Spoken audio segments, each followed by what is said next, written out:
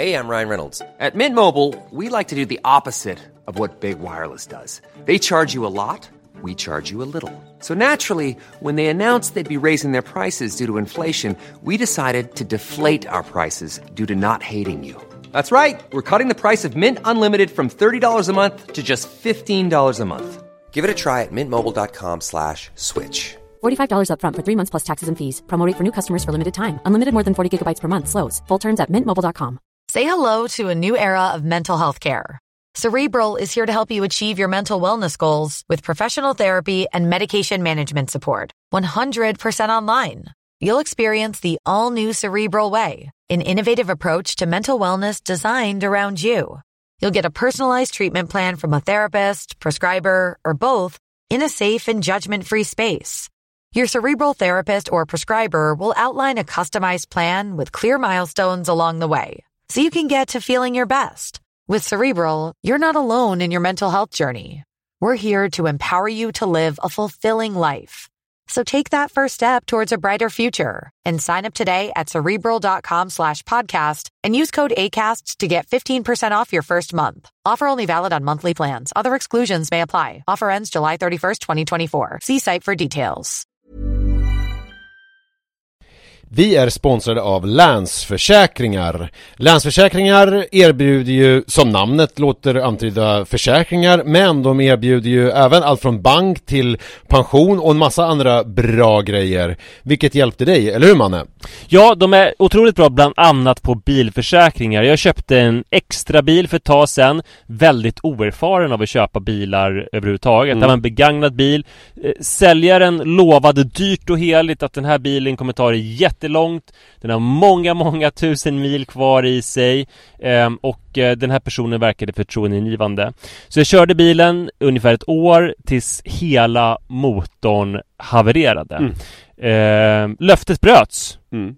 Men det var tur då att jag hade Länsförsäkringars bilförsäkring som gjorde att det här inte behövde kosta mig förmögenhet, bland annat med bärgning och sånt där. Och det är ju så att livet är föränderligt, omständigheter ändras, löften bryts ibland, och då är det ju väldigt tur att man är försäkrad av Länsförsäkringar. Ja, så tack så mycket Länsförsäkringar för att ni är så himla bra på bland annat just bilförsäkringar. Tack. Jag slår mig ner, Manne, här i studion. Det är bra. Härligt. Det är 1 december när vi spelar in det här ju. Ja. Julkalendern. Den känns jävligt lovande. Ja, otroligt. Maffig. Vilket höra? Härligt stort anslag och så här lyxiga miljöer. Jag skickade en film till Marcus Granstedt efteråt. Vill du höra? Ja. Han som är, du vet, look-öppnaren. Ja, det var därför. Okej. Kan du börja fucking få mat på dig? Men det här är imorgon, för det är på fredagar. Han var jättearg och ledsen. Jag var förbannad för att det är inte sådana, att de kastar inte mat. Du vet, det brukar vara vid lucköppningen, så brukar det vara det här när de häller mat på varandra varje dag. Jaha. Ja. Men det här är lite försnack. Nu hälsar jag välkommen till Pappapodden avsnitt nummer... Har du någon aning om vad det är för avsnitt? Nej, jag ska inte låtsas att jag har det. 513.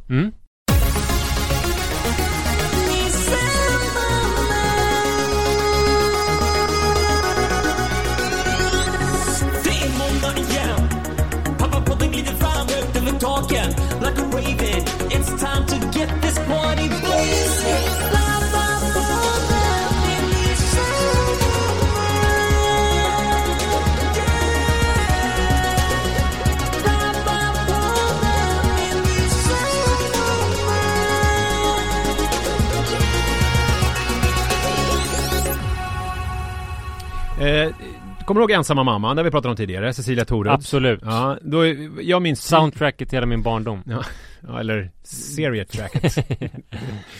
Det var ju moodboarden till hela min barndom.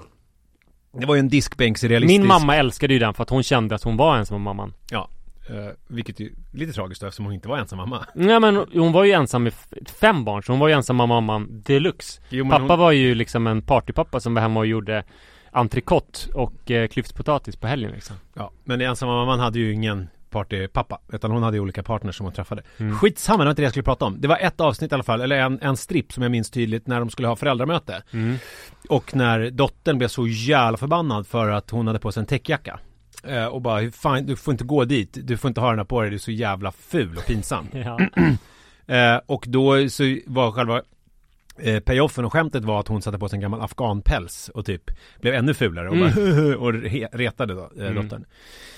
Jag har tänkt så här, kommer det här också hända mig? Alltså att jag är pinsam på det sättet? Men då har du inte tänkt, det har du märkt för länge sedan. Nej, men jag är inte det. Utan jag berättade för dig att jag fick göra en drip-check när jag skulle på smokingmiddag. Ja. Att man filmade mig till sitt Snapchat. Ja, du menar att fram till nu så har du varit i dina söners ögon en cool person? Ja, exakt så har det varit. Och då, det är ju faktiskt helt sjukt. Det är enormt, ja. En drip-check, det är ganska coolt att få göra. Du vet, jo, men du pratar om det kan ju vara en engångshändelse, men det som är omvälvande är att du är en cool pappa som inte är pinsam. Manne, du kan lugna ner, det finns ett mörker. Ja, jag förstår det. Ja. Jag håller på att bygga upp något här. Så då fick jag göra en drip-check när jag skulle på smokingmiddag, där man går igenom liksom vad man har på sig, skorna, byxorna. Alltså du menar att din son bad dig att redogöra för alltså, pappa, du är så jävla coolt och snyggt klädd, så vad är det du har på dig? Ja, en drip-check, det kallas det för. Så då har jag ju tänkt att jag har klarat mig från det här. Men sen märkte jag var gränsen nåddes. Jag har inte pratat om det i podden, för jag har liksom glömt bort det. Men jag tänkte jag måste ju ta upp det nu, för jag kommer tänka på det här med pinsam pappa. Och det var för några veckor sedan när jag la upp en bild från när jag hade bastat. Och så skrev jag something for the ladies. Och sen så var det liksom jag i profil, naken, när jag hade bastat. Tyckte det var jätteroligt. Det blev också en like-raket. Fick nästan mellan 400 och 500 likes och jättemycket kommentarer. Så att det var ju liksom, det var ju succé på alla sätt och vis. Det var, jag fick visa upp mig att jag inte är en gammal ful gubbe. Jag gjorde en ironisk twist som det var liksom lite kul. Och jag fick otroligt mycket likes och det är bra för mitt Instagram-game i största allmänhet. Så det var ju positivt alltihop. Förutom på hemmaplan då. För Manne fick ju panik. Och han fick så mycket panik så han vågade inte prata med mig. Utan Li kom till mig och sa att jag måste ta bort den där bilden. För att Manne tycker det är så pinsamt. Ligger den kvar? Den ligger kvar. För det var ju, alltså fan, den var ju en like-raket. Jag kan ju liksom inte ta bort. Hade det varit liksom, hade den legat på så här, säg 75 likes och tickat och inte hade hänt någonting och inga kommentarer, då hade jag väl kanske tagit bort den. Men nu var det ju alltså otroligt en otroligt bra grej på alla sätt och vis. Så att då körde jag som jag alltid gör Knausgård-kortet liksom. Att det är så här, man väljer inte sina föräldrar och det här är mitt jobb. Det här är pappas jobb. Pappas jobb är att lägga upp halvnakna bilder när han har bastat. Det måste du förstå. Ja, vilket jävla jobb. Ja, det är ett tufft jobb, någon måste göra det. Så, men det som var intressant med det var att jag nu vet hur jag är en pinsam pappa. Ja. Och hur jag inte ska göra, eller hur jag ska göra, beroende på vad jag vill uppnå när jag ska gå på föräldramöte. Alltså, jag har ju varit pinsam i otroligt många år, men jag löser det genom att jag vet att jag har ett bättre utvecklat estetiskt sinne med mina barn. Ja. Så om de liksom tycker att någonting som jag har på mig eller gör är pinsamt, så kan jag tänka att de vet ingenting. Ja. De är små barn. Det är jag som står för smak och stil i familjen. Ja. Men jag var med om en liknande grej, att jag nådde barnens gräns utan att jag visste liksom att jag var på väg dit. Jag skulle göra ett Instagram-samarbete med RFSU. Ja. Jag älskar RFSU. Ja. Jag älskar att Elisa Ottesen-Jensen startade RFSU och jag tycker om deras Hade du inte älskat det om det var någon annan som hade startat det? Nej, men hon var ju en otrolig kraft liksom. Och jag skulle då, så här är det ju för folk som inte vet, RFSU har ju, de säljer kondomer och sexleksaker, och så här har det varit sedan start, som finansierar deras upplysningsverksamhet och deras politiska arbete i Sverige och runt om i världen. Och jag skulle då göra ett Instagram-samarbete för sexleksaker. För de har släppt erotiska manualer. Alltså när man lyssnar på de här inlästa manualerna, så är det liksom en del av den sexuella upplevelsen, typ. Och jag behövde ju liksom inte testa det här, utan jag skulle ju testa att lyssna på det. Och jag skulle framförallt bara skriva om det och sen sitta med lite olika sexleksaker. Väldigt många oupppackade liksom. Alltså mer som att så här, en konsumentupplysning. Det här finns. Alltså inte så här... Nej, jag skulle berätta om den här tjänsten. Alltså det skulle inte vara liksom helt torrt. Utan jag skulle berätta om hur cool idé det är och sådär. Nej, men inte liksom... Det är skillnad... Jag skulle inte berätta det var så härligt när jag stoppade in det här. Eller så. Nej, precis. Nej, för jag gjorde ju ett samarbete med dem. Ja, du skulle handla... Ja, det var ju lite känsligare. För du skrev om dina onanivanor. Du ville ha en egen lyxstund. Ja, så att du ville ha en... Nej, det kan jag inte ha gjort. Jo, nu tänder jag ljusen och låser in mig. Jo, precis. Och då, precis, exakt så. För det kände jag det kan jag inte ha skrivit. Jo, att det skulle vara så här framför männens egna små stunder typ. Det var exakt så. Fördelen med att vara mig, det är ju att jag aldrig minns någonting. Nej, men för då kände i det här fallet är ju att jag inte kan motbevisa det. Ja, men när du gjorde det så kände jag så att det där skulle inte jag vilja göra. Men det enda jag minns från det var att jag hade kukringar on display och det tyckte jag var jobbigt. Det som kändes känsligt var väl att du skrev om den här stunden, att den är så viktig. Men skrev jag det? Ja. Det måste ju ha varit pinsamt, men mannen kanske inte såg det då. Förmodligen inte. Och jag tänkte i alla fall när jag tackade ja till den här grejen att jag kommer inte behöva göra det. Nej. Och sen så åkte jag samarbetade lite med ett företag som jag inte behöver nämna, som har ett världens coolaste rum. I sina jättestora lokaler, ett av rummen är svinkult. Så att när jag åkte till det företaget för att jobba med dem i ett annat ärende, tog jag med mina sexleksaker och bad en kille fota mig i det här rummet som är rosa och fluffigt och liksom perfekt för att fotas med det till sexleksaker. Han tog bilder. Jag hade liksom en bra hårdag och utseendedag. Det var så här, de blev skitsnygga. Och jag skickade de där bilderna till... Gjorde du den här som du gör, vad heter den? Psykoshärligheten, eller vad kallas det för? Den här? Ja, när du blir uppfylld av... Kanske, ja. Vad heter körsbärsblomningen? Sakura, din Sakura den gjorde jag nog. Absolut, det tror jag. Jag vet inte om just den var med. Men jag skickade in det där till uppdragsgivaren, PR-byrån, som direkt bara, gud, det här var jättebra, vilka otroligt fina bilder. Och jag var så nöjd liksom, det är alltid en liten anspänning just med bilderna, för att jag är ju helt värdelös på att hitta en bra bilder till saker. Jätteskönt. Det är det ju inte. Tycker du inte? Nej. Jag tycker jag är totalt, det är alltid lite ångest. Alltså jag tycker du är mer en bildmänniska, du skriver ganska tråkigt. Skojar bara. Nej, det var ju inget skoj, ser jag ju på dig. Det är kul att höra. Ja, lite sälta bara. Du gillar att förnedra folk. Det är din styrka, att du är en mobbare. Men sluta nu, fortsätt. Hur ska jag kunna fortsätta? I alla fall så åkte jag bil med barnen. Det var inlämnat, jag hade lämnat tillbaka mig. Men då ringde en person som representerade det här företaget och sa, de som sitter liksom på det här företaget över mig. Företaget där jag hade tagit bilden. Rummet. Ja, exakt. De vill inte att rosa rummet ska synas i det här sammanhanget. Okej. Det var ju jättejobbigt, för helt plötsligt måste jag ta nya bilder. Och jag tyckte men också... fattade man att det här rosa rummet, är det liksom emblematiskt absolut för det här inte. företaget? Nej, det är totalt okänt. Det är liksom längst in i lokalen. Men det var så känsligt med sexleksaker så nej, du kan inte visa det här rosa rummet. Fick jag reda på. Alltså den som jag pratade med var ett ombud liksom bara. Men ja, så var det. Men, och det var ju jobbigt i sig. Jag var så nöjd med allt det här och så. De hade gillat det. Men det värsta av allt var att Iris och Rut bara, vad pratade de om? Nej, hörde de det? Ja, jag bara, nej men det var ingenting. Och Sara bara, pappa ska göra ett samarbete bara. Men de kände ju på sig. Vad var det för samarbete? Och sen så bara, det var sexleksaker. Och då satte de igång och alltså verkligen gallskrika där bak och bara, du kan inte lägga upp det. Vi kommer bli mobbade. Du är inte vår pappa. Och alltså på ett så, alltså jag förstod ju vikten av det, att jag kan ju inte göra vad som helst. Jag har ju barn vars kompisar följer mig eller går in och tittar på min Instagram. Alltså de har ju rätt. Nu tror jag att de har schyssta kompisar liksom, och som inte kommer mobba dem för det, men du märkte ju vad min åsikt var i den frågan. Nej, vadå? När man då... Ja, du skiter i det. Jag skiter i det. Ja. Nej, jag sket inte i det. Utan jag hörde av mig till den här PR-byrån och sa tyvärr. Jag gjorde ett jättedåligt jobb. För jag stämde inte av ordentligt hemma om jag kunde göra den här typen av samarbete.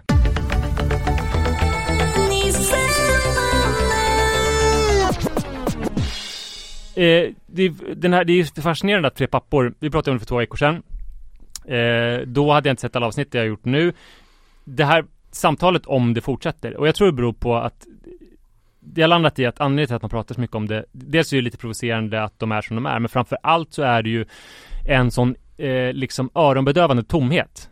Men ska vi bara kort recap. Alltså det är ju den här dokumentärserien, ni känner ju till den. Det är 4 delar. 4 avsnitt om 3 killar som har, det börjar med att de la upp en film på YouTube eller om det var Facebook där de skulle dra igång en pappa-retreat som blev liksom viral och folk hånade den här, och sen så är det då FLX, produktionsbolaget, som har producerat en dokumentärfilm om de här papporna. Ja, en serie. Vi pratade om den för några veckor sedan. 2 veckor sedan. Ja, och lite förra veckan också. Och debatten fortsätter. Din pappa var ju med i radion igår senast och pratade om den. I Studio 1. I Studio 1. Ja. Så att det är verkligen nått ut till... Det händer någonting varje dag i det här. Jag tror att grejen att det som jag har landat i att hela den här... Alltså anledningen till att man pratar så mycket om det var att det är en öronbedövande tomhet egentligen i hela den här serien. För de säger ju aldrig någonting om hur man ska vara som pappa. Vad de skulle vilja vara mer.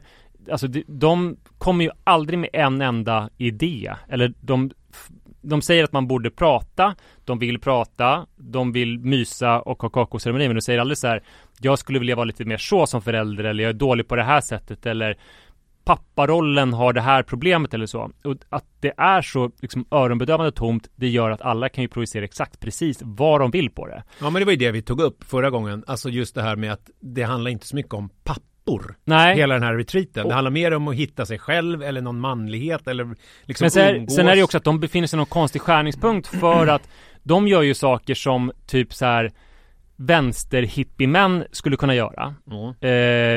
Vara tillsammans och kramas och sådär. Men att träffas på det där sättet är ju också väldigt liksom Robert Bly, Järnhans och någonting som högermän numera gör. Liksom Paolo Roberto och Alexander Bard träffas män och vara manliga tillsammans, och det ska vara homosocialt och man ska hitta liksom männens bortglömda med viktiga kvaliteter och sånt där. Så att alla kan hata dem och alla kan vid behov älska dem också liksom. Så att man kan fylla dem med exakt vad som helst. Men det man kan bli lite trött på är att när man pratar om mansroll, man pratar om pappaskap och sådär, så liksom finns det aldrig några idéer eller någon slags konkretion. Så därför blev jag så glad när jag läste. Han brukar inte vara min stora förebild. Jan Emanuel Johansson. Så var det med det. Tjena. Exakt den personen. Alltså det är inte så ofta som jag tar levnadsråd från en välfärdskapitalist som trycker ner rösten och säger grötmyndiga självklarheter. Tjena. Jag tycker att det är märkligt. Alltså han är ju en märklig profil att han ska trycka ner sin röst för att vara mer manlig. Så är det med det. Tjena. Det tyder på någon slags liksom extremt komplex. Att man måste prata så här också. Men han var ju i sin yacht. En ganska liten yacht, men det var ändå en yacht på Kallis, det kanske jag berättade om det var förra sommaren i Visbyhamnen där, när det var där Stockholmsveckan. Och då var ju Manne och Ebbe, hans kompis då, var ju helt galna och sprang dit och filmade honom och så. Han satt ju liksom on display i sin yacht och så hade han några sportbilar bredvid. Ja. Vad fan är det? Och de är ju så här, wow! Liksom är ju, jag brukar springa förbi hans båt väldigt ofta, för den står ute på Djurgården på ett varv där när det är vinter. Den har ju en stor kommunistflagg också. Eller vet du, kommuniststjärna och så. Och heter väl typ Red. Han och Lasse Diding kan ju slå ihop sina påsar kanske. Han är ju väldigt rolig som provokatör. Alltså han lyckas jättebra med det. Jag tycker han är ganska kul faktiskt. Jag kanske får omvärdera honom, för att han skrev en debattartikel i Expressen om 3 pappor. Där han skrev att de här papporna då gör helt fel. Istället är fokus på männen själva. Deras resa, deras utveckling. En deltagare utbrister: jag vill stråla! Det en pappa ska göra är tvärtom. Sätta barnet i centrum, släppa mobilen, låta sin Pokémon dö, för det är en kille som måste mata sin Pokémon i den här serien. Och bli vuxen. Gillar ni kakaoceremonier, kör på det. Men först betala hyran, laga bilen, ta ansvar och skapa trygghet för familjen. Så fortsätter det lite senare. En bra pappa står för sitt ord, kommer i tid till hämtningen på förskolan, skyller inte ifrån sig och ljuger inte. En bra pappa är en nykter pappa, blir aldrig full och skämmer ut sig inför barnen. Lägger inte upp bilderna när han är naken på Instagram efter bastun. En bra pappa smiter inte från ansvar, gnäller inte och tycker inte synd om sig själv. Ansvaret ute på dig när du blir pappa är att jobba hårt. Att vara pappa är att vara familjeförsörjare och familjeförsvarare. Ett ansvar du kan dela men aldrig backa ifrån. Var där för dina barn, lyssna, lev anständigt och hederligt. Svårare än så är det inte. Det behövs inga kakaoceremonier. Och jag fan pirrar till när jag hör det här. Alltså, jag gillar när han talar till mig på det här sättet. Du behöver, jag tycker han för det här är liksom, han har rätt och det är liksom det mest konkret. Så det är ingen annan verkar som vågar måla upp vad man tycker att en pappa ska göra eller vad. Det är väl det som är typ det stora problemet så här. Som pappor känner, vem är jag och har jag något så här särskilt som mammor inte har och vad ska jag göra och sådär. Så jag tyckte det var jätteskönt. Men då måste man ju säga också att det där gäller väl också alltså så här att vara en förälder. Ingenting av det där är ju egentligen unikt för att vara pappa kontra att vara mamma. Nej. Verkligen. Så då undrar man ju om han har, eftersom det är Jan Emanuel så undrar man om han har en motsvarande lista för vad han anser att mammor ska göra. Om det är så här att de ska vara mer omvårdnande, de ska kramas, de ska gråta mycket, de ska visa känslor om det finns en sån liksom. Ja men kanske, och då det skulle sätta det här i delvis annat ljus. Men allting som han säger här håller jag ju med om. Och det är som att typ, det här är grundkursen i föräldraskap som har glömts bort. Den var väldigt självklar och sen så typ har man tappat den där. Att det kanske är en lista som man skulle dela ut ändå till blivande fäder eller blivande föräldrar då eftersom det gäller alla. Det är lite grann som typ när jag föreläser om sex, att folk har koll på liksom så här 69an och olika DP-grejer och sånt, men de vet typ inte att det finns någonting som heter slida eller klitoris. Alltså de kan liksom inte de allra mest basala saker men har koll på ganska avancerade saker. Just det. Och så kanske det är lite med pappaskapet också. Alltså jag känner ju själv att jag har ju liksom misslyckats med de sakerna. Han skriver ju också om att man ska... Vad har du misslyckats med på den här listan då? Alltså nu säger jag så här, jag har ju misslyckats såklart med jättemycket på det där, men min intention har ju alltid varit att liksom... Jag har nog tyckt att det alltså för det han skriver också att man ska försöka vara en förebild för sina barn. Alltså man ska vara för både sina söner och döttrar så att de kan känna att en sån där person som min pappa är, en sån skulle jag vilja bli. Ja, men det är liksom ett stort mål, men så skulle jag vilja bli. Jo, men tänker inte du att du ändå, alltså sen har man ju sina brister och man gör ju fel. Det har varit jävligt mycket med bristerna för mig alltså. Jo, men tänker du inte, det är väl inte så här så att du ditt mål med föräldraskapet är väl inte så här, jag ska fan inte vara någon förebild för mina barn. Förstår jag menar? Nej, det har det väl inte varit. Men det har väl kanske varit liksom tonvikt på att vara kärleksfull och karismatisk. Ja, jag fattar. Okay. Snarare än de här liksom tunga, stabila grejerna. Alltså till exempel, så ett bra exempel på mitt misslyckande, det är ju att redan när Iris var typ 8-9 år och jag köpte en cykelhjul och satt glad med dem i bilen och myste och bara, visst är de fina med den där cykelhjul, Iris? Så sa hon, pappa, de där pengarna borde du lagt på ditt pensionssparande. Förstår du? Det säger någonting om mitt misslyckande. Det beror ju också på vad man vill vara för förebild. Alltså jag vill återkomma lite till den här bastubilden.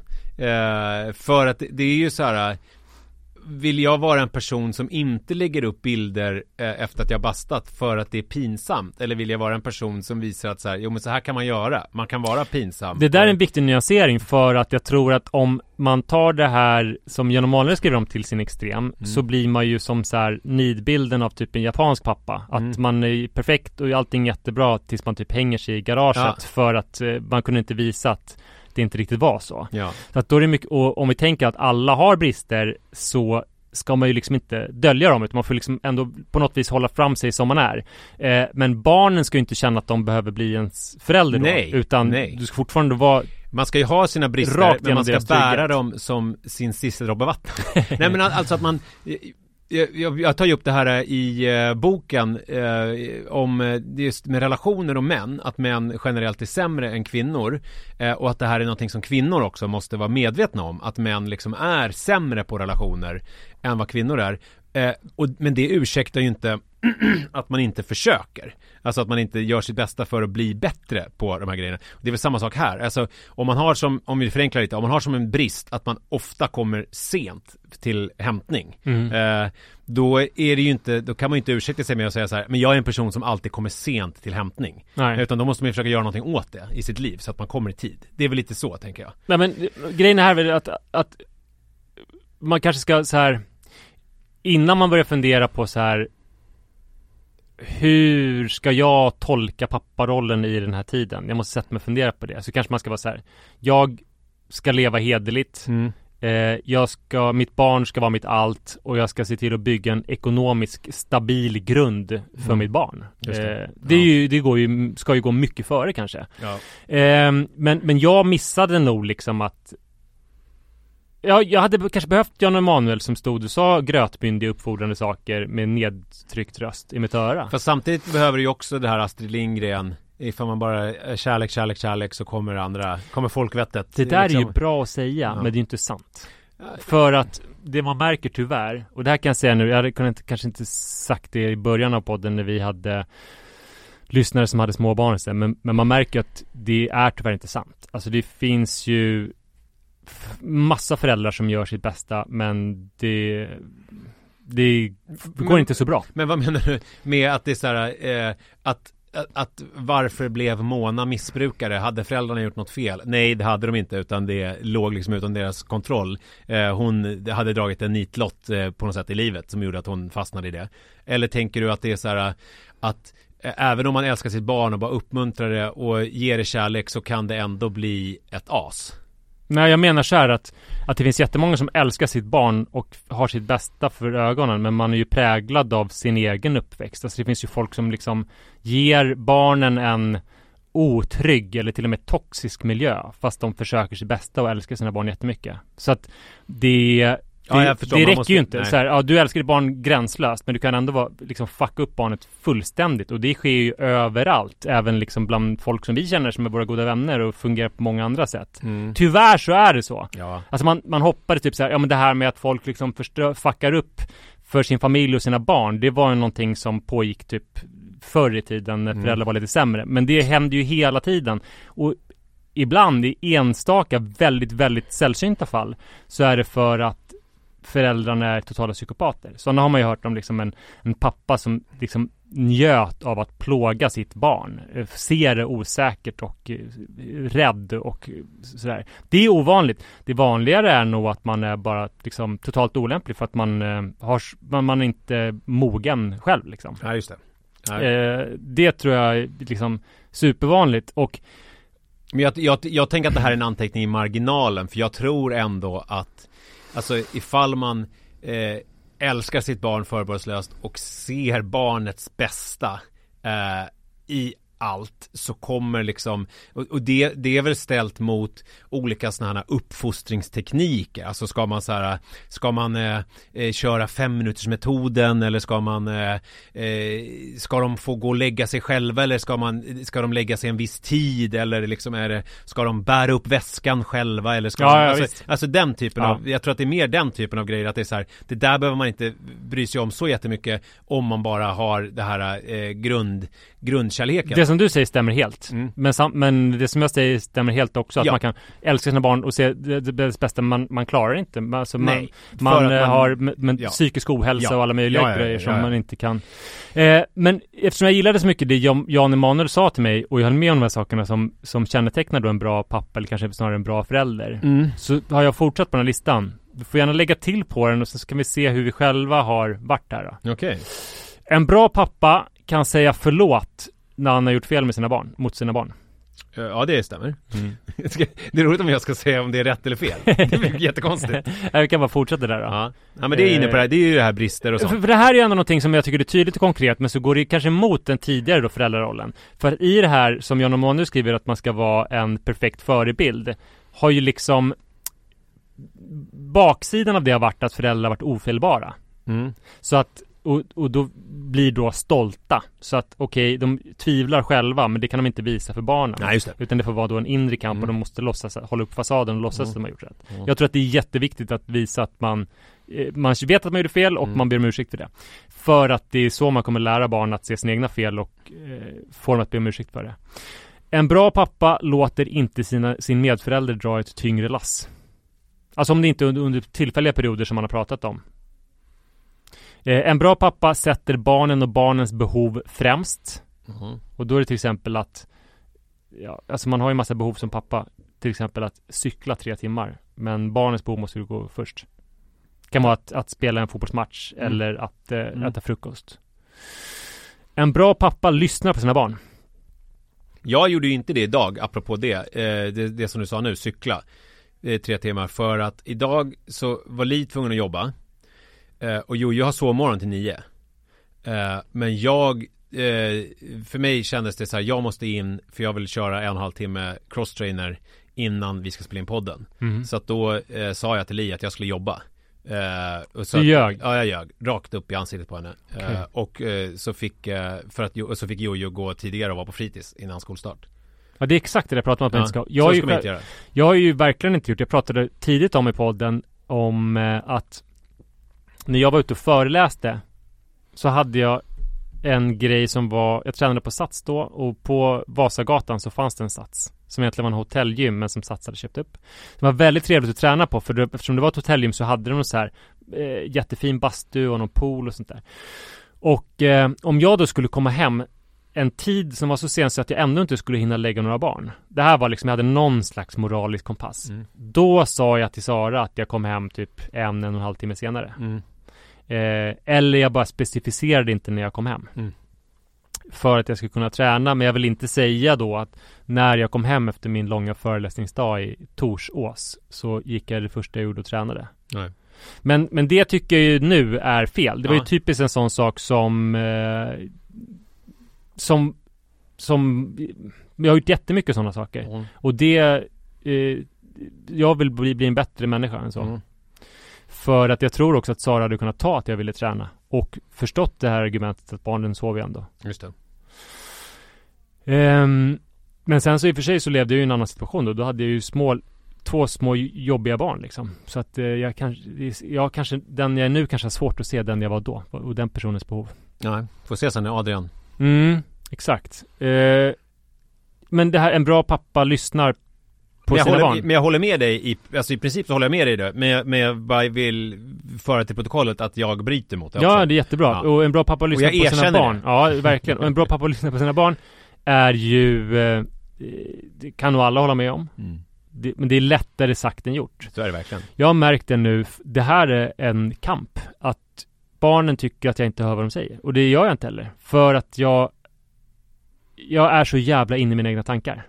Så att det tar alldeles för lång tid. Jag märker det inte själv. Men de säger pappa 3 gånger innan jag reagerar. Det är sant. Och för jag började med, för att jag upplevde att det här var ett jättestort problem. Att jag hade liksom skärmat av mig, kapslat in mig. Så att jag gick över från de här stora hörlurarna till små hörlurar.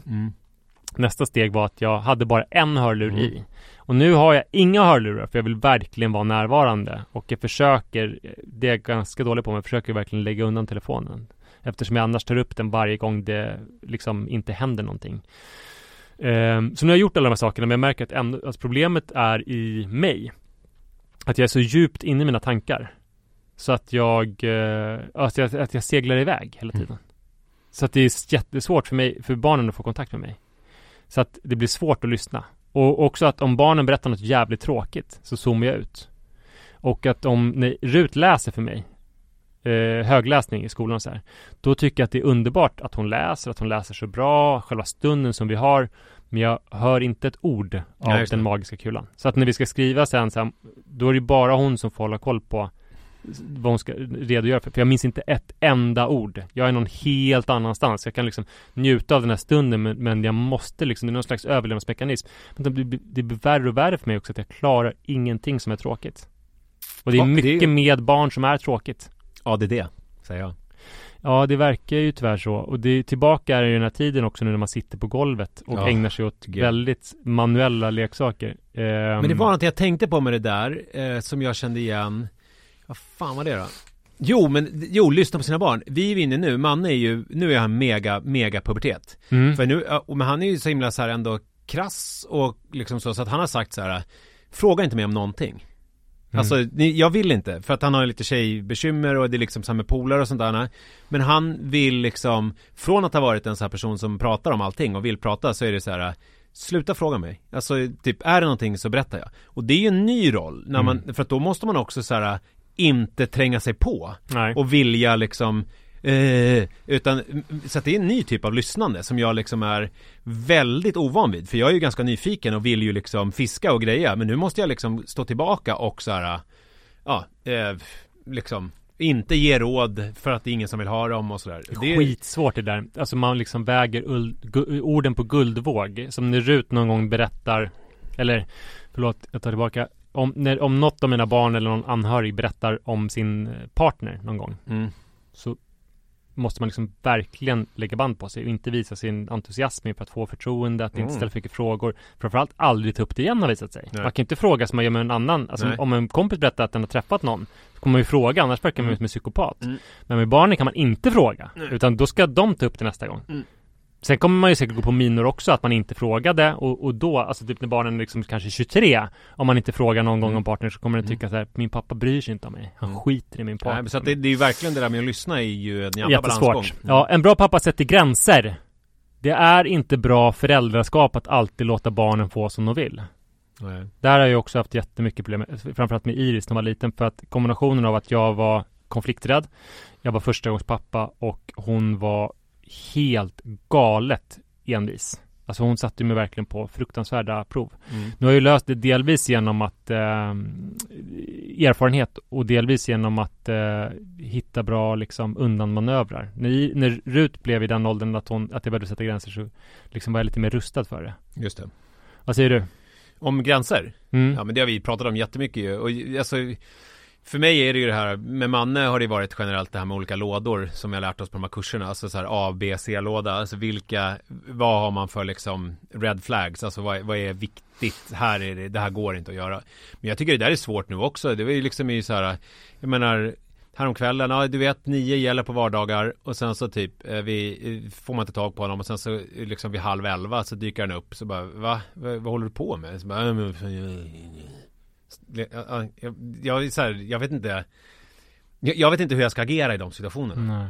Att det liksom är så här, för att vet du vad det sjuka är? Jag blir inte så arg. Nej. Och då vet jag inte riktigt vad tycker jag om det här? Alltså det som jag på riktigt tycker, det är att jag blir orolig.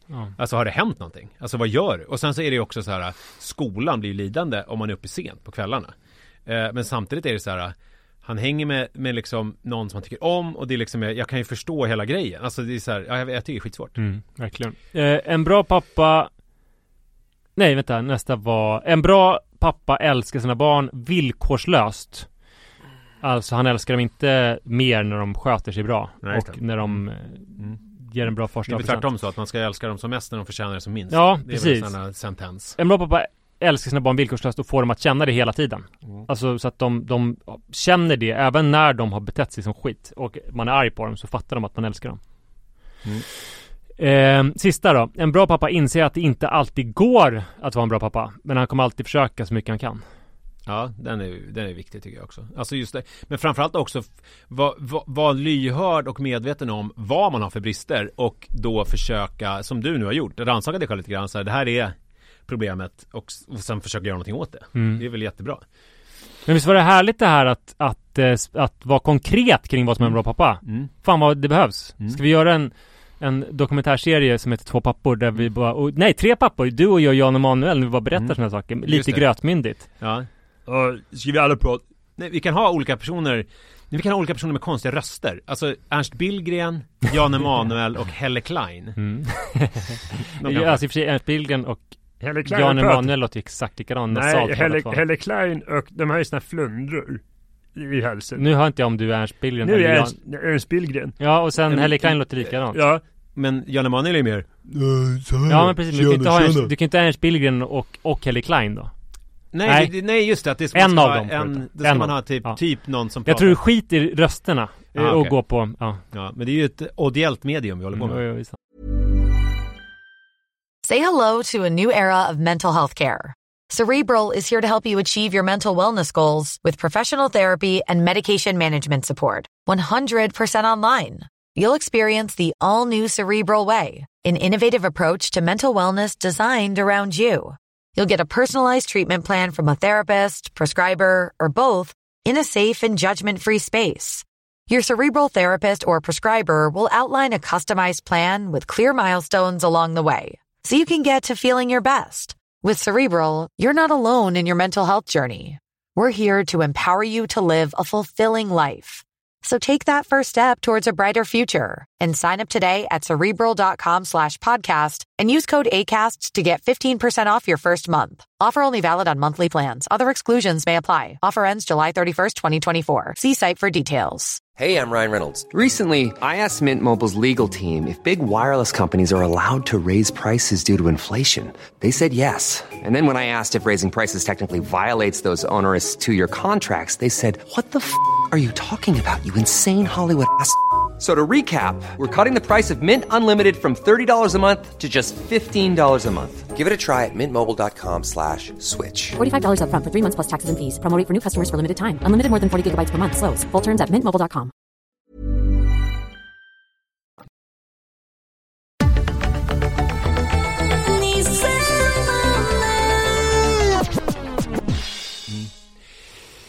Jag har också läst en text. Bra. Av vår vän, det kan vi säga nu för tiden, som jag är ju hej och du med honom också. Ja, det visste inte jag. Gunnar Ardelius. Ja, men vi hängde ner på bokmässan. Jag var på hans bröllop. Ja, det är så nära är ju inte vi. Nej. Jag har faktiskt haft en typ mansretreatig, nej inte en bara, kanske till och med 2 helger i Gnesta i hans torp med Don Anders Kerrigan och Max Stockman och han och en person som jag glömt namnet på, där vi pratade just om hur vi ska vara som män och sådär. Det var precis innan vi fick barn. Jag tror att det var när Gunnar väntade sitt första barn. Som är något år äldre än 1 år äldre. än Iris. Okej, som Manne då. Ja, men i alla fall, han har också, det är mycket nu om manlighet. Alltså det är mycket det är någonting på gång här. Det vibrerar. Jag känner att våran podd är ligger helt rätt i tiden efter 10 år.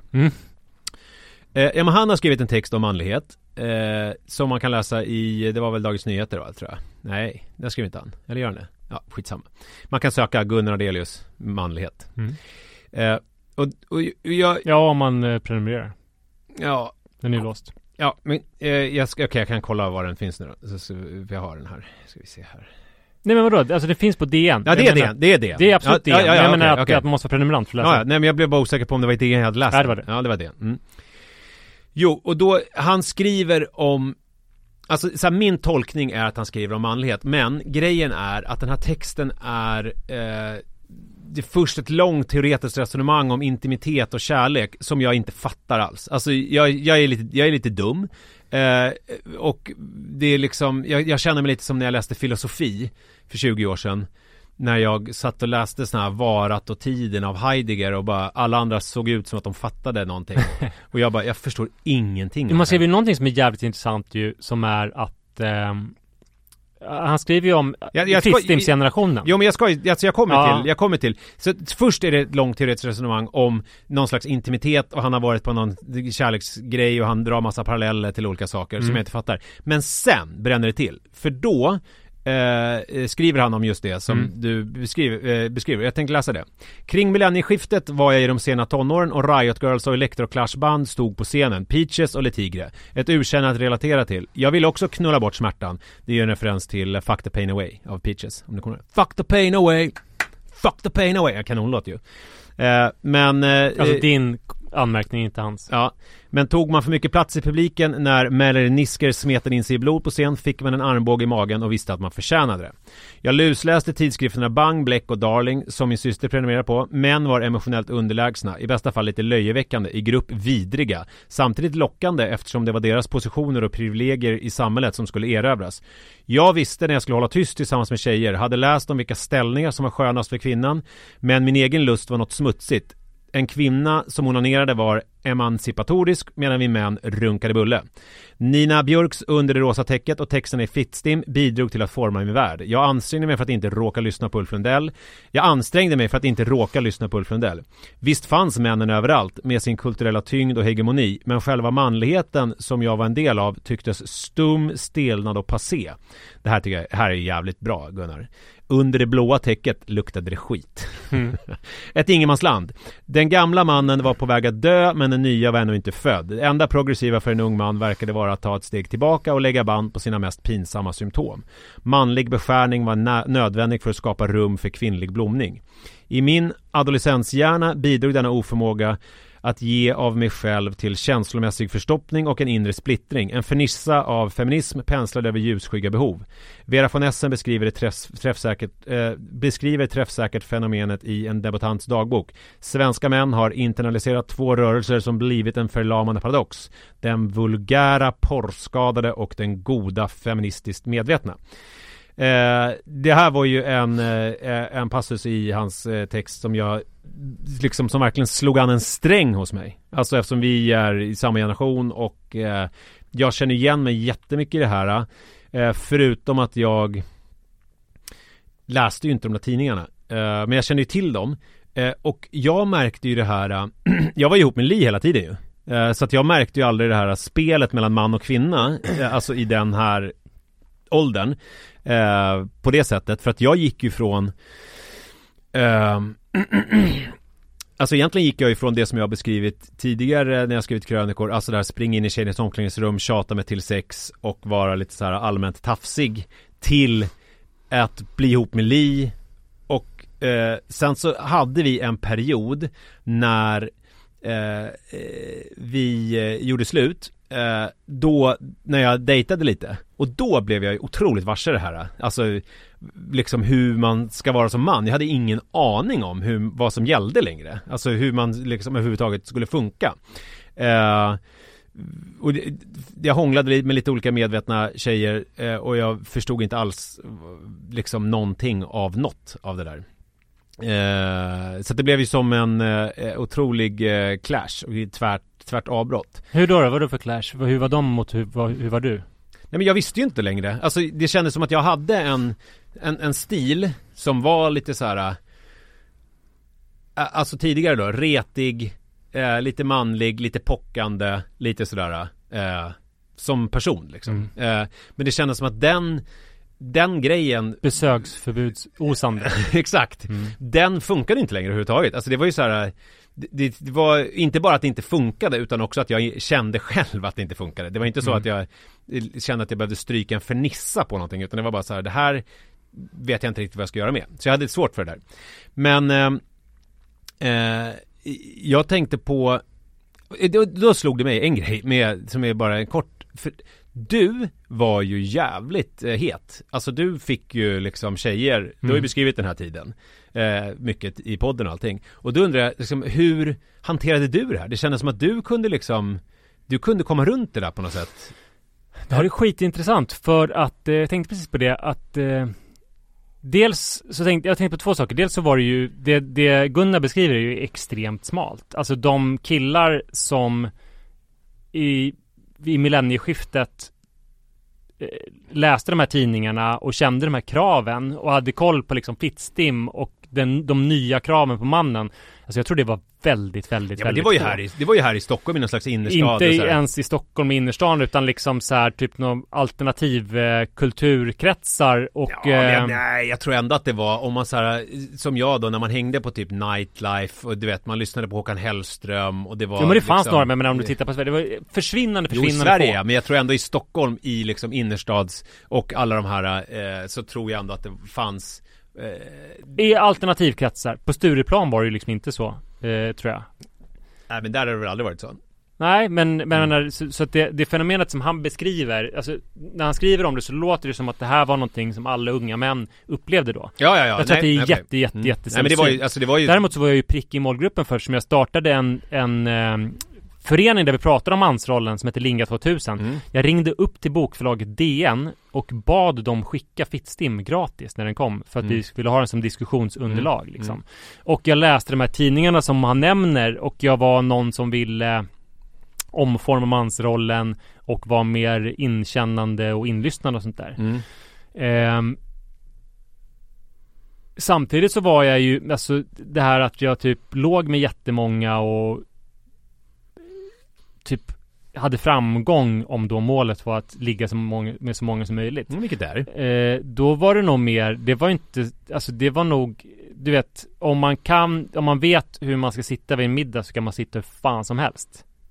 Det var mer kanske så att jag var liksom typ trygg att jag hade koll på feministisk etikett och modern mansroll. Så att jag kunde liksom helt bortse från dem på ett sätt som nästan var lite kuriöst. Att jag var mer som en liksom Neil Strauss The Game-kille som kom fram och alltså körde en Nisse Edvallsk stil. Att jag var så trygg i det här att jag hade hängt med i tiden så att jag kunde strunta i det. Inte att jag gjorde saker som var dåliga för sig, men att jag liksom inte var försiktig alls. När kanske andra killar var mer försiktiga så gick jag fram till den jag var intresserad och sa att jag tyckte att hon var het typ. Men det här tycker jag är spännande, för det är ändå... Så jag känner inte alls att så här, den här nya tiden som jag lever i gör att jag inte har något manöverutrymme, att jag måste vara försiktig och att tjejer liksom vill bestämma. Utan så kände jag överhuvudtaget inte. Men det är ju, jag tror att jag känner mig mer besläktad med Gunnar. Alltså när jag träffat honom korta stunder så känner jag ju att vi har en annan också alfa-aura än vad du har. Alltså förstår jag vad jag menar? Jag tycker nog tvärtom. Att ni är liksom små möss i sådana här sammanhang. Medan jag är en alfa liksom, förstår du? Ja, men då kanske det var så. Jag skojar nej, men att det finns en sån här, och jag säger inte alfa som något positivt. Jag menar mer att det är så här, man är ganska dominant, man är ganska liksom, nu hakar Gunnar på min, det behöver man inte göra. Men att man är liksom, och framförallt på den tiden att det var, att jag var mer ja, men du vill liksom gå påägg. Du vill dominera ett rum. Att alla ska lyssna och titta på dig. Jag tror ju att alltså din stil passade sig, alltså din personlighet passade sig bättre. Alltså i den kontexten. Att det liksom är, det är som att vi är sen så är det ju hårt arbete också. Men talang är ju liksom, det vet vi, 10%. Och jag tror att du hade liksom en fallenhet för det och sen så tyckte du att det var jävligt kul, så då jobbade du på det. Och det fick det funka. Jag är osäker på det stämmer, för att jag tog nog liksom väldigt mycket plats. Det har ju alltid varit någonting som jag brottats med, att jag tar för mycket plats. Det är bara att jämfört med dig så kan man liksom inte ta mycket plats, för du tar platsen först. Men du tar ju plats på ett annat sätt. Alltså du är ju mer smidig. Förstår du? Alltså, det låter bra. Det var någon som beskrev oss att det är så här, att vi gör ungefär samma saker, men jag gör det, jag går in och säger så här, nu ska jag göra det här, och sen så gör jag det, medan du säger att du inte ska göra det och sen så gör du det. Att det liksom är så här, jag fick något DM om det. Det var någon sån här, men alltså att det liksom finns något sån här, att det är, och det beror ju på lite grann vad man gillar. Alltså så här, någon som liksom är eller någon som är lite mer. Ja, men att utfallet blir ungefär likadant. Ja. Typ. Men kontentan är ändå att jag kände mig liksom inte som man ibland säger typ att man som man då i en feministisk medveten tid blir typ bakbunden och inte vågar ragga eller så här. Jag känner mig väldigt, väldigt fri att ragga mycket och liksom hårt. Ja. Men det som jag tänkte på, alltså, för när vi pratade om 3 pappor så då var det ju liksom, jag vet inte om du minns det, men jag hade ett jävligt smart resonemang tycker jag, om att för att bli bra så liksom, och landa i någonting, så måste man överdriva. Och sen så kan man, alltså om man tänker sig så här, om man nu ska bli en mjuk, inkännande pappa som liksom inte gör som tidigare generationer och så här, då måste man överdriva jättemycket i början. Och sen så kan man typ komma ut på andra sidan lite grann normalt, men att man liksom tar i utav helvete för att liksom sätta någon identitet. Och så lite grann tänker jag att den här Gunnar Adelius och min då krets lite grann, när man nu tittar på när vi är i 40-årsåldern, att det är som att vi jag tycker att de flesta av oss har kommit ut lite grann på andra sidan, att det liksom är att man överdrev det där i början, men att nu... Överdrev vad då? Ja, men det här att kvinnor tyckte att män var löjeväckande och att män kände sig då undenskuffade och kände sig löjliga och att behövde stryka en fernissa av feminism på sina dunkla behov, eller hur han beskrev det. Alltså att du kände att du behövde göra det? Jag var inte alls så här teoretisk som Gunnar. Nej, men du gjorde det i kraft och handling att du... Nej, jag gjorde nog jag blev väl bara... Men vad var det överdrev då, som du har kommit ut på andra sidan? Nu pratar jag generellt hur man är liksom... Att män överdrev det här att dölja och kvinnor överdrev liksom det andra, så att säga. Sen hur jag gjorde exakt, jag var nog bara visste inte riktigt hur jag skulle förhålla mig till det. Visste inte hur man skulle spela spelet, typ. Men att man nu idag som så är det liksom att man kan enklare och på ett enklare sätt förstå att man både kan lyssna på Le Tigre och på Lundell. Att det liksom finns ingen så här motsättning mellan dem. Förstår du vad jag menar? Att det liksom går att göra både och. Och det är det som är det så här spännande i livet och som är livet. Att det inte är så enkelt och det är så svartvitt. Och det tycker jag är spännande. Jag tycker det som är mest påtagligt nu är att folk verkar längta väldigt mycket efter en manlighet som man kan ta på. Att det som var feminismen vid millennieskiftet, den tredje vågens feminism, var väl lite grann att kön är en konstruktion. Att det är genus. Och att män kan lika gärna anamma de traditionella kvinnorollerna och vice versa. Kvinnor kan lika gärna anamma det som är traditionellt manligt. Och att kvinnor har kommit till korta som har fått ett så jävla mycket sämre roll som gör dem att de halkar efter på massa olika områden. Det var liksom grundpremissen. Men nu verkar det som att många tycker att det finns något så här, alltså lite återigen den här Robert Bly-grejen, att det finns något mystiskt manligt som man ska tillbaka till och längta efter, oavsett om man är då Paolo Roberto eller om man är Jon som är med i Tre pappor. Det är min spaning. Eller då Gunnar Ardelius som tycker att det är något som har gått förlorat här. Just det. Ska vi köra pappautblick eller innan vi avslutar? Ja! Då var det dags för veckans pappautblick. Leva Lesinska ställdes som 20-åring inför sitt livs svåraste val. Fördöma sin pappa som förrädare eller aldrig mer återvända till sitt hemland Lettland som då var en del av Sovjetunionen. På morgonen den 3 september 1978 checkade Leva Lesinska in på Marriott Hotels svit i Washington DC. Hon var då 20 år och fortfarande upprymd över sin första smak av västerländsk frihet. Men något oroade henne. Hur hade hennes pappa, en sovjetisk översättare vid FN i New York, råd med ett hotellrum för $350 natten? Kan man fråga sig. Verkligen. Hennes far skulle avslöja att han hade läckt sovjetiska hemligheter till CIA. Han gav henne 2 val. Antingen kunde hon ta en taxi till den sovjetiska ambassaden och fördöma honom som en förrädare, eller så kunde hon stanna hos honom och aldrig mer se sin mor eller sitt hemland. Leva valde att stanna i USA. Hon skulle inte sätta sin fot i Lettland igen på 13 år eftersom då järnridån föll.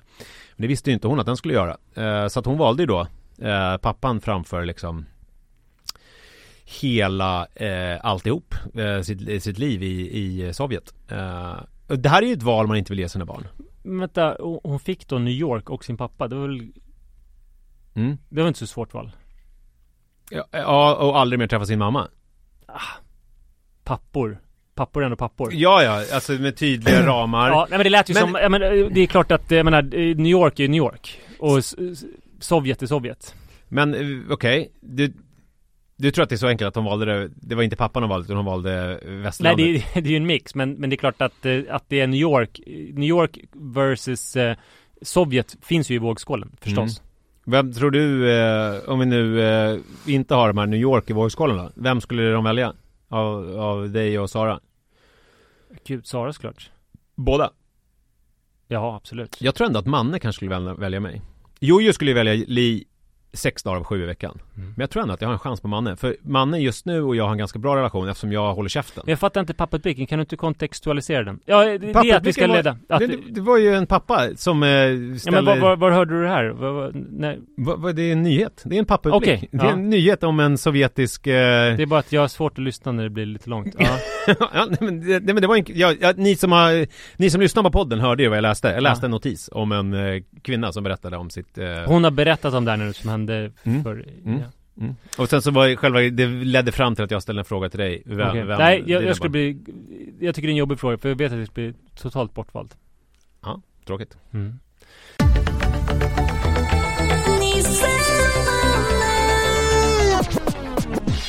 Jag har en till pappautblick för jag känner att den här tog inte skruv riktigt hos dig. Jag hade tänkt att vi skulle ha en lång böljande diskussion om vem barnen skulle välja. Men det var ganska enkelt i ditt fall och det var ett jobbigt svar. Nej, men det var ju kul ändå för dig för att förut så har du beskrivit att det är Jojo som är pappi och att man är jättemammig. Så att det var ju... Jag tror att det är nog lite jämnare, men jag kan nog inte säga att Jojo skulle välja mig med gott samvete. Men igår så sa han att han ville att jag skulle lägga honom.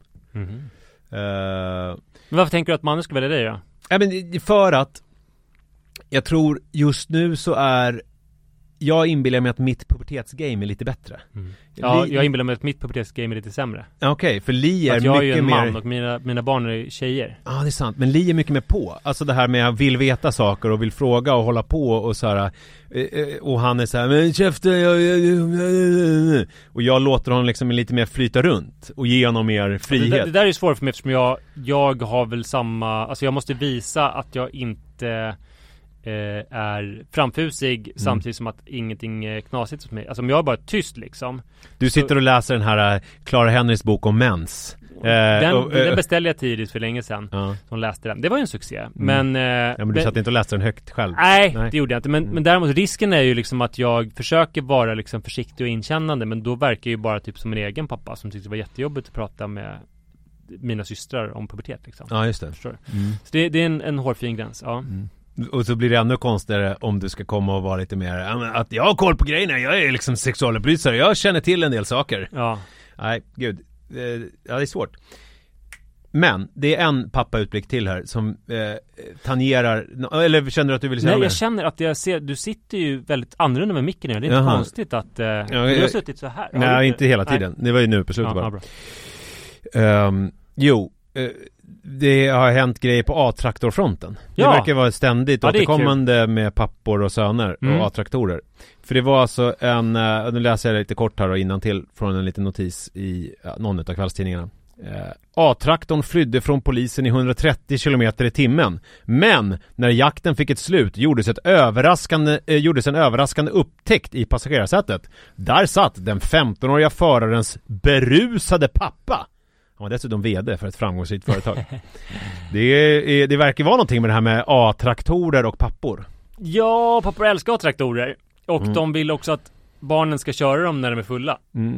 Ja, men förra gången var eller köra olika, köpa cigg och sådär. Ja, och nu var det ju 130 km. Det är bra att ha barn som kan köra fort. Ja, speciellt om man är berusad. Han kanske vill ha cigg. Det är det, de kan liksom inte vänta till barnen är 18 med att ha barn som kan köra snabbt och göra olika ärenden åt dem. Okej, vad skulle kakaoceremonigänget säga om det här och vad skulle Jan Emanuel säga om det här? Jan Emanuel tycker nog att om pappan alltså han tycker inte att man ska vara full inför sina barn. Nej. Så Jan Emanuel tycker det är jättedumt. Men bilen då? Ja, men bilen tycker han är jättebra och att den går för fort är också liksom okej för att det är en nödvändig del av att växa upp som ung man. Att man vill känna att det går fort. Men och full man vill utsätta sig för risker och sånt där. Och det är bra att utsätta sig för risker. Full är väldigt dåligt, inte om sonen är det, men om pappan är det. Så dålig pappa, bra son. Och bra också att han fixade den här A-traktorn till sonen. Kakaoceremoni-grabbarna då? Vad säger de om det här? De är väl väldigt osäkra, de har väldigt fullt upp med sig själva. De tycker det är imponerande att sonen kan köra. Man märkte det, Jon ville köra för att han gör inte så ofta. Kommer du ihåg det? Nej, det har jag glömt bort. Nej, han vill köra bilen. Wow, liksom jag kan köra och det han gör inte så ofta, men det går jättebra och liksom växlar och allting.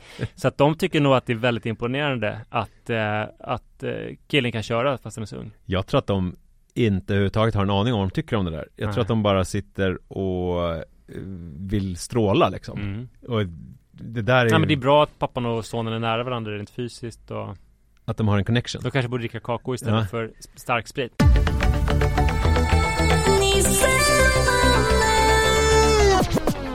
Tack för ett avsnitt. Tack. Och då var ett av det. Tycker du var bra eller? Jag tyckte att jag var ganska dålig. Jag tycker du var skarp idag. Men om jag ska säga mig själv tycker jag var inte så stringent. Jag hade ställt högre krav på mig själv. Men jag tycker du var jävligt bra. Ja, kul. Ja, jag tycker du var bra. Ja. Tycker jag var ganska bra också. Men... Ja, alltså jag tycker som sagt du var bra.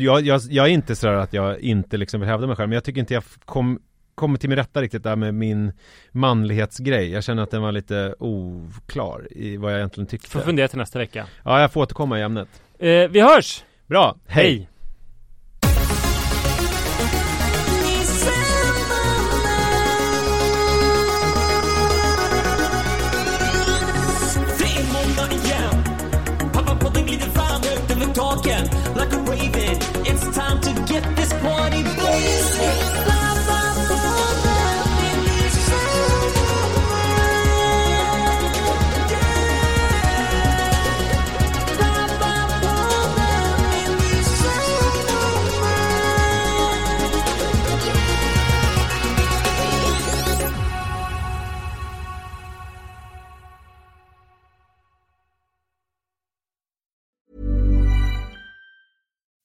As humans, we're naturally driven by the search for better. But when it comes to hiring, the best way to search for a candidate isn't to search at all. Don't search, match with Indeed. When I was looking to hire someone, it was so slow and overwhelming. I wish I had used Indeed. If you need to hire, you need Indeed. Indeed is your matching and hiring platform with over 350 million global monthly visitors, according to Indeed data, and a matching engine that helps you find quality candidates fast. Ditch the busy work. Use Indeed for scheduling, screening, and messaging so you can connect with candidates faster. And Indeed doesn't just help you hire faster. 93% of employers agree Indeed delivers the highest quality matches compared to other job sites, according to a recent Indeed survey. And listeners of this show will get a $75 sponsored job credit to get your jobs more visibility at Indeed.com/podcast. That's Indeed.com/podcast. Terms and conditions apply.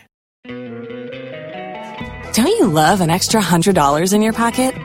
Have a TurboTax expert file your taxes for you by March 31st to get $100 back instantly. Because no matter what moves you made last year, TurboTax makes them count. That means getting $100 back and 100% accurate taxes, only from Intuit TurboTax. Must file by 3/31. Credit only applicable to federal filing fees with TurboTax full service. Offer can be modified or terminated at any time.